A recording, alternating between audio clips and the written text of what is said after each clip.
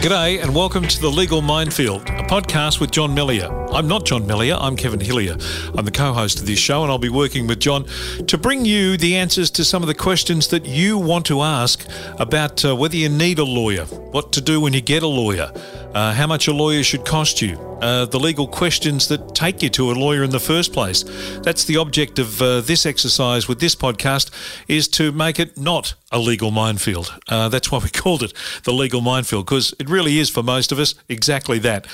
John will explain to you exactly what John's all about, how long he's been around and what his credentials are for giving you this advice on this podcast, and that's coming up in just a second or two. But you can contact us. It's very simple. We have a Facebook page and an email address. Jot it down because it might become very handy to you.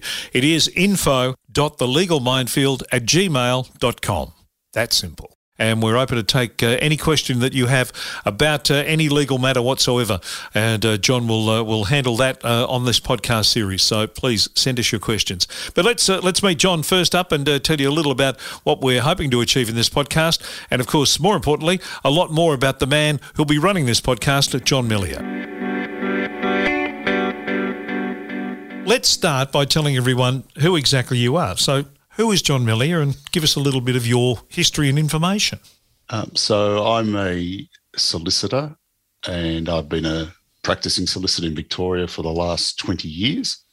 I run a general practice, which I've done for the last 13 years, and I practice in a number of different areas, for example, family law, general litigation, workers' compensation law, wills and estates, conveyancing, and criminal law. What got you into the law in the first place, John? What was the interest? The interest was to try and help people. So more than some people, it's about the prestige and the money and all that stuff. And believe me, it's not true about the money. It's more about trying to help people. I thought I could be able to help people. Was there a history in your family of people who'd been in the legal? None. I'm the first in the family to do it. I originally did a degree when I was younger in legal studies, and then went off and worked and got married.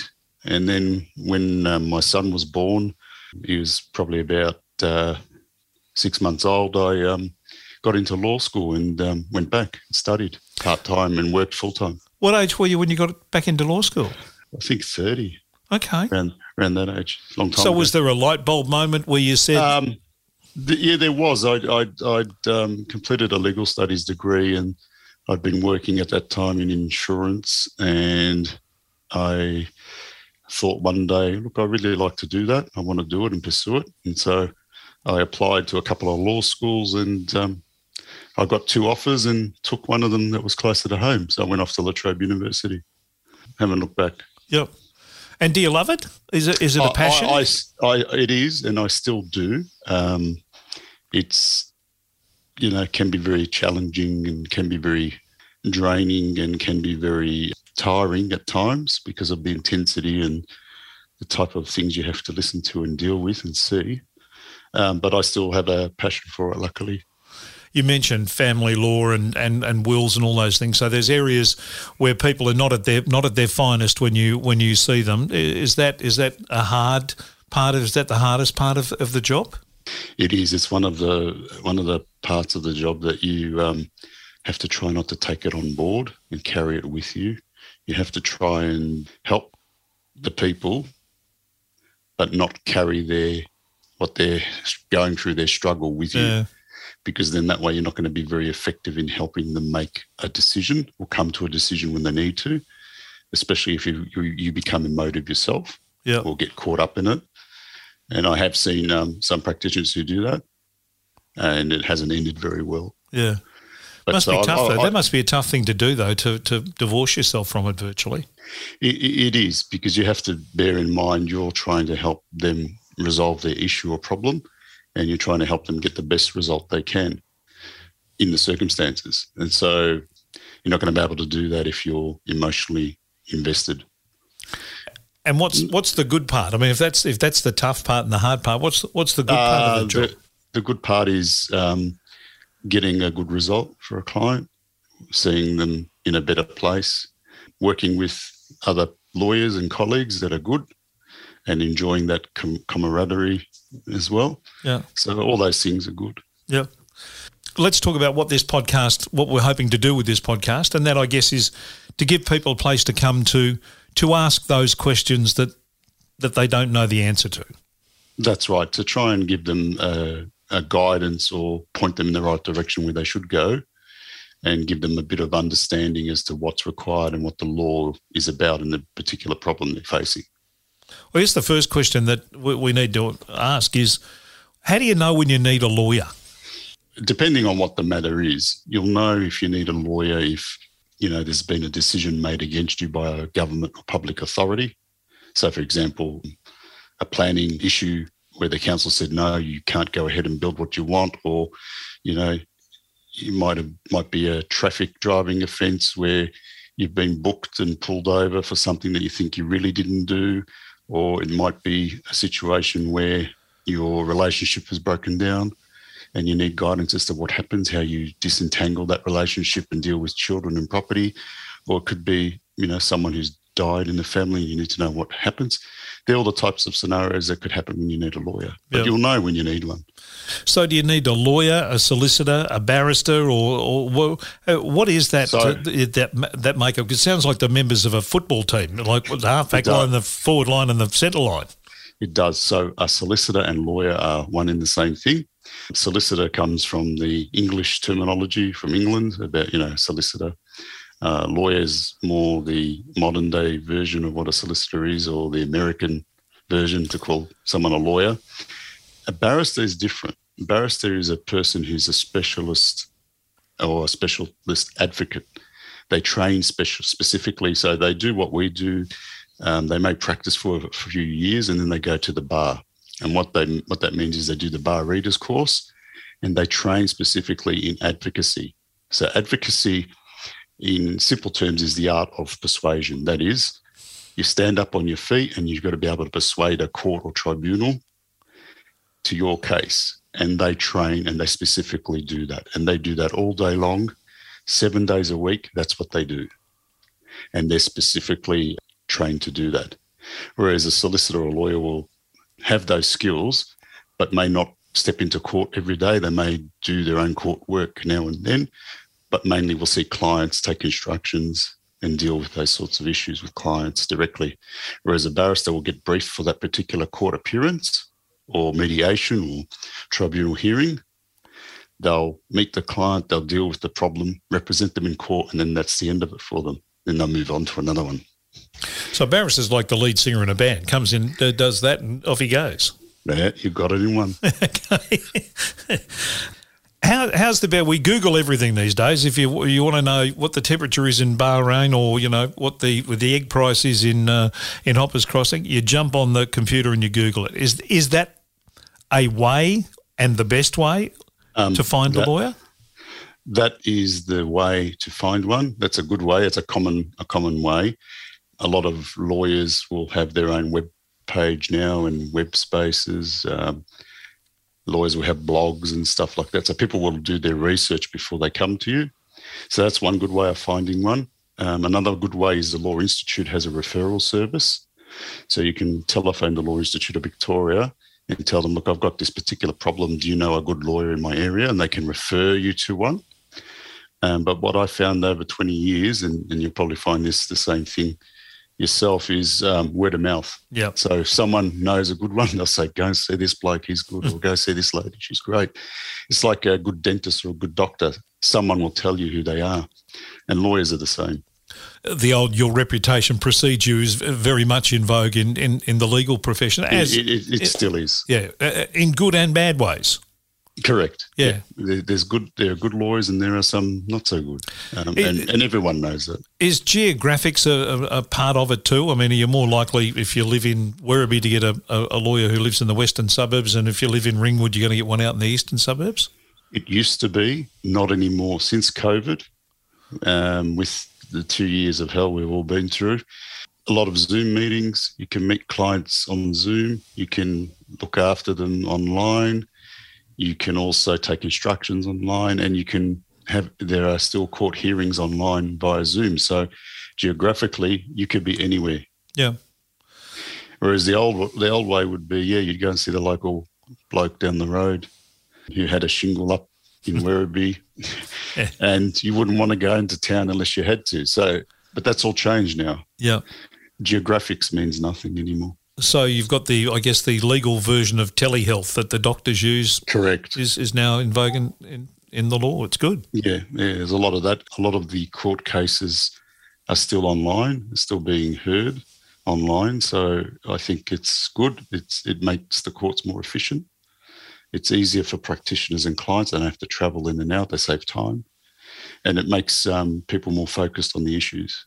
So it's not a bad thing, but ultimately the courts do want to get back to, being represented and turning up face to face. Yeah.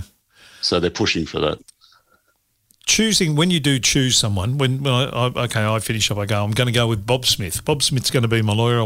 He's the one I've decided. Do I get the opportunity to sit with Bob and say, okay, do we get a chance to talk to each other before the meter starts running and before I start? Do most lawyers do that with you? Yes, they do. Okay. So you should be getting a chance to meet first with the lawyer that you're interested in using. You should be able to sit and have an initial meet and greet or meeting to tell them what your initial problem is and what it involves. You should also be able to find out what it's going to cost and what their attitude or idea is about what they're going to do to help you resolve or fix your problem. So yes, that the first initial consultation is normally free, and normally you will get an idea as to whether or not this person is the right person for you. At that meeting, I suggest you ask them about their experience in dealing with your type of matter, if they've done it before. Always ask what it's going to cost, and make sure you find out that they are aware of any other alternative methods to resolve the dispute. For example, alternative dispute resolution, which is far cheaper and less costly than going to court. So, for example, mediation, case conferences, roundtable discussions, arbitration. If they're familiar with using those or utilising those methods to try and save you some money, then that's all good. Yeah. The cost has always been something that's frightened people or scared people off or been an intangible. We now see no win, no fee and all those sorts of things being advertised. What are the pitfalls and the ups and downs of that particular strategy? Okay. So traditionally, lawyers charge an hourly rate. Some still do. A lot of younger lawyers and different types of firms are moving to fixed fees. And the reason they're doing that is because it's become more popular with people, especially people looking for lawyers online, having fixed fees in family law and having fixed fees. It's starting to work and appeal to the different younger generation. So lawyers are doing that. So what would happen is normally if there's a fixed fee, you know what you're paying. That's it. If it's an hourly rate, we say, for example, well, we'll charge you $3.50 an hour plus GST for any work that we do. So any work that we do, the meter stops for everything we do, and there's that hourly charge. When it comes to no win, no fee is predominantly in relation to personal injury matters at this point in Victoria. Also some wills and estate matters and some family law, but it's very limited. So no win, no fee means it's a contingency cost agreement. That is, okay, yep. Yeah, that is that if you're successful, you have to pay. But if you pay, there's provision normally in these cost agreements for a 25% uplift fee. So that means the firm can charge an extra 25% on top of what they've quoted you because of the success. So even though everything's paid up front, all your disbursements, all your medical report bills, etc., if you're successful, you end up having to pay 25% fee or increase on the fee. So in that regard, you're saving on one hand, but you may be paying more ultimately in the other. Yeah. But most firms are good. They explain what that is, and they have to give you in Victoria, they have to give you a copy of a cost agreement and disclosure statement, which sets all that out. So anytime you're going to engage a lawyer, they have to always give you, for costs over $750, a cost agreement disclosure statement, and you have to agree to that and sign it. Work can't commence till that's happened. Oh, okay. Is there? I'm assuming that there's no. If you're talking about working on an hourly rate or whatever, that you can't say, oh, a divorce will be 10 hours or a will will be 2 hours. That's kind of a bit a piece of string, really, isn't it? Yeah, it is. So in a disclosure statement, you give an estimate. Okay. And the estimate is your costs will range between $500 and $10,000. This will involve the following, X, Y, Z, and you set it all out. Yep. And you can't be exact, but you have an idea from your experience that this is what this type of work will cost. Things like wills should be fixed fees. So we offer fixed fees in my practice for that. Yep. Stuff like that, conveyancing, we have a fixed fee. So those things are fixed, but other legal work depends on what's involved in the matter and what needs to happen. The realistic expectations, and I'm sure you've would know this has happened to you, of what a lawyer can and can't do, and what people expect you to be able to do, rabbits out of the hat and all sorts of weird and wonderful things.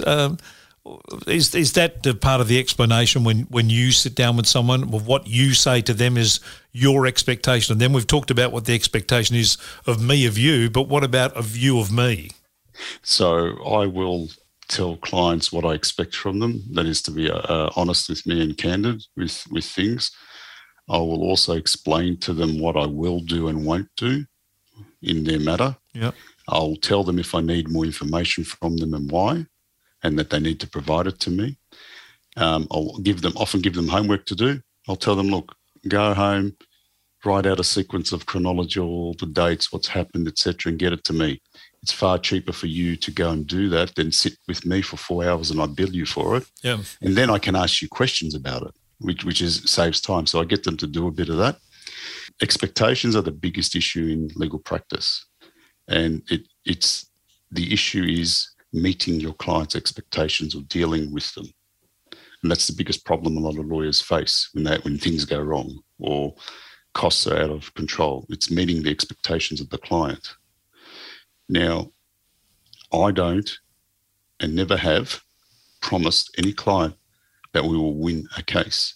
I will give them what I think will happen, explain to them the system's not perfect, that if you're looking for justice, you're not going to find it in this system because judges are human, jurors are human. They might have a bad day, might have a bad night. You don't know what you're going to get on that day. So you cannot say definitely you're going to win something. We can give you an assessment of what we think will happen, what we need to know to make sure it's going to happen, and then ask you to make a decision and help you with that.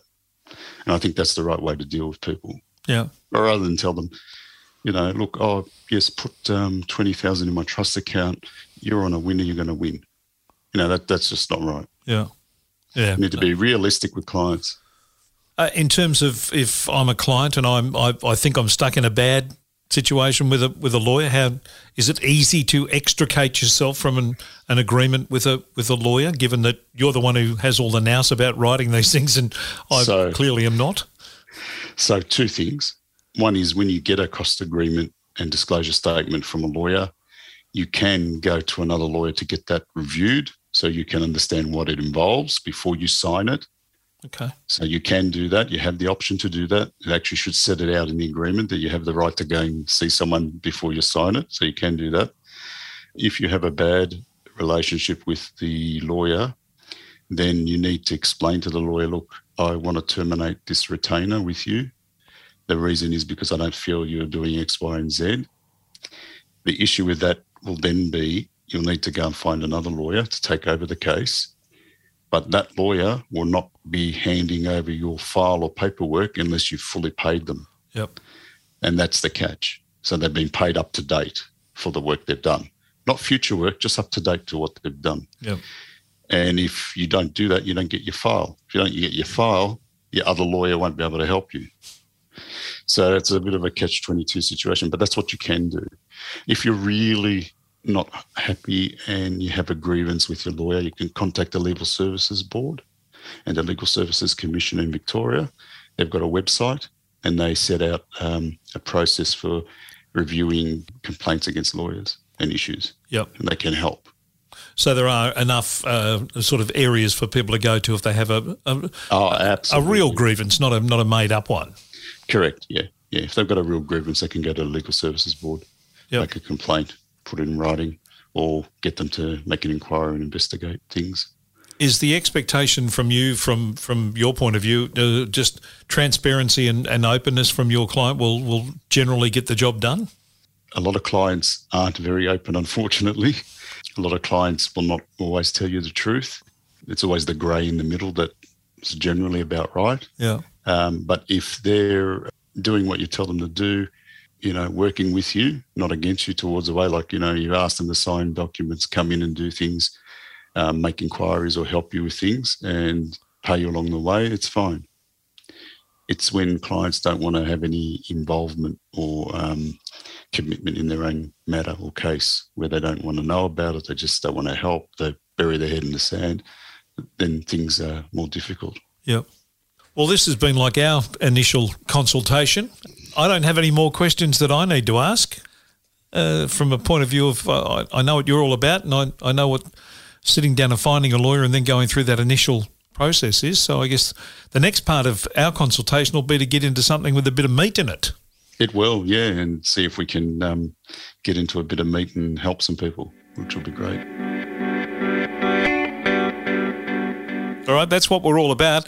Now it's up to you. If you have a legal question you would like to ask, it's very simple. Jump on our Facebook page and get in touch with us, or send us an email and you can ask that question and then we will address it in the episodes of this podcast over the coming weeks. It's info.thelegalminefield@gmail.com. That simple. We'd love to hear from you. It costs absolutely nothing. All it takes is the time to do that email. And whatever the question is, any details that you want to remain private, absolutely will be. We'll treat all emails with total confidentiality. So please send us your email, send us your question, and hopefully we can help you out on The Legal Minefield, a podcast with John Melia. I'm Kevin Hillier. Until the next time, I hope to hear from you on our Facebook page or on our email. We'll talk soon.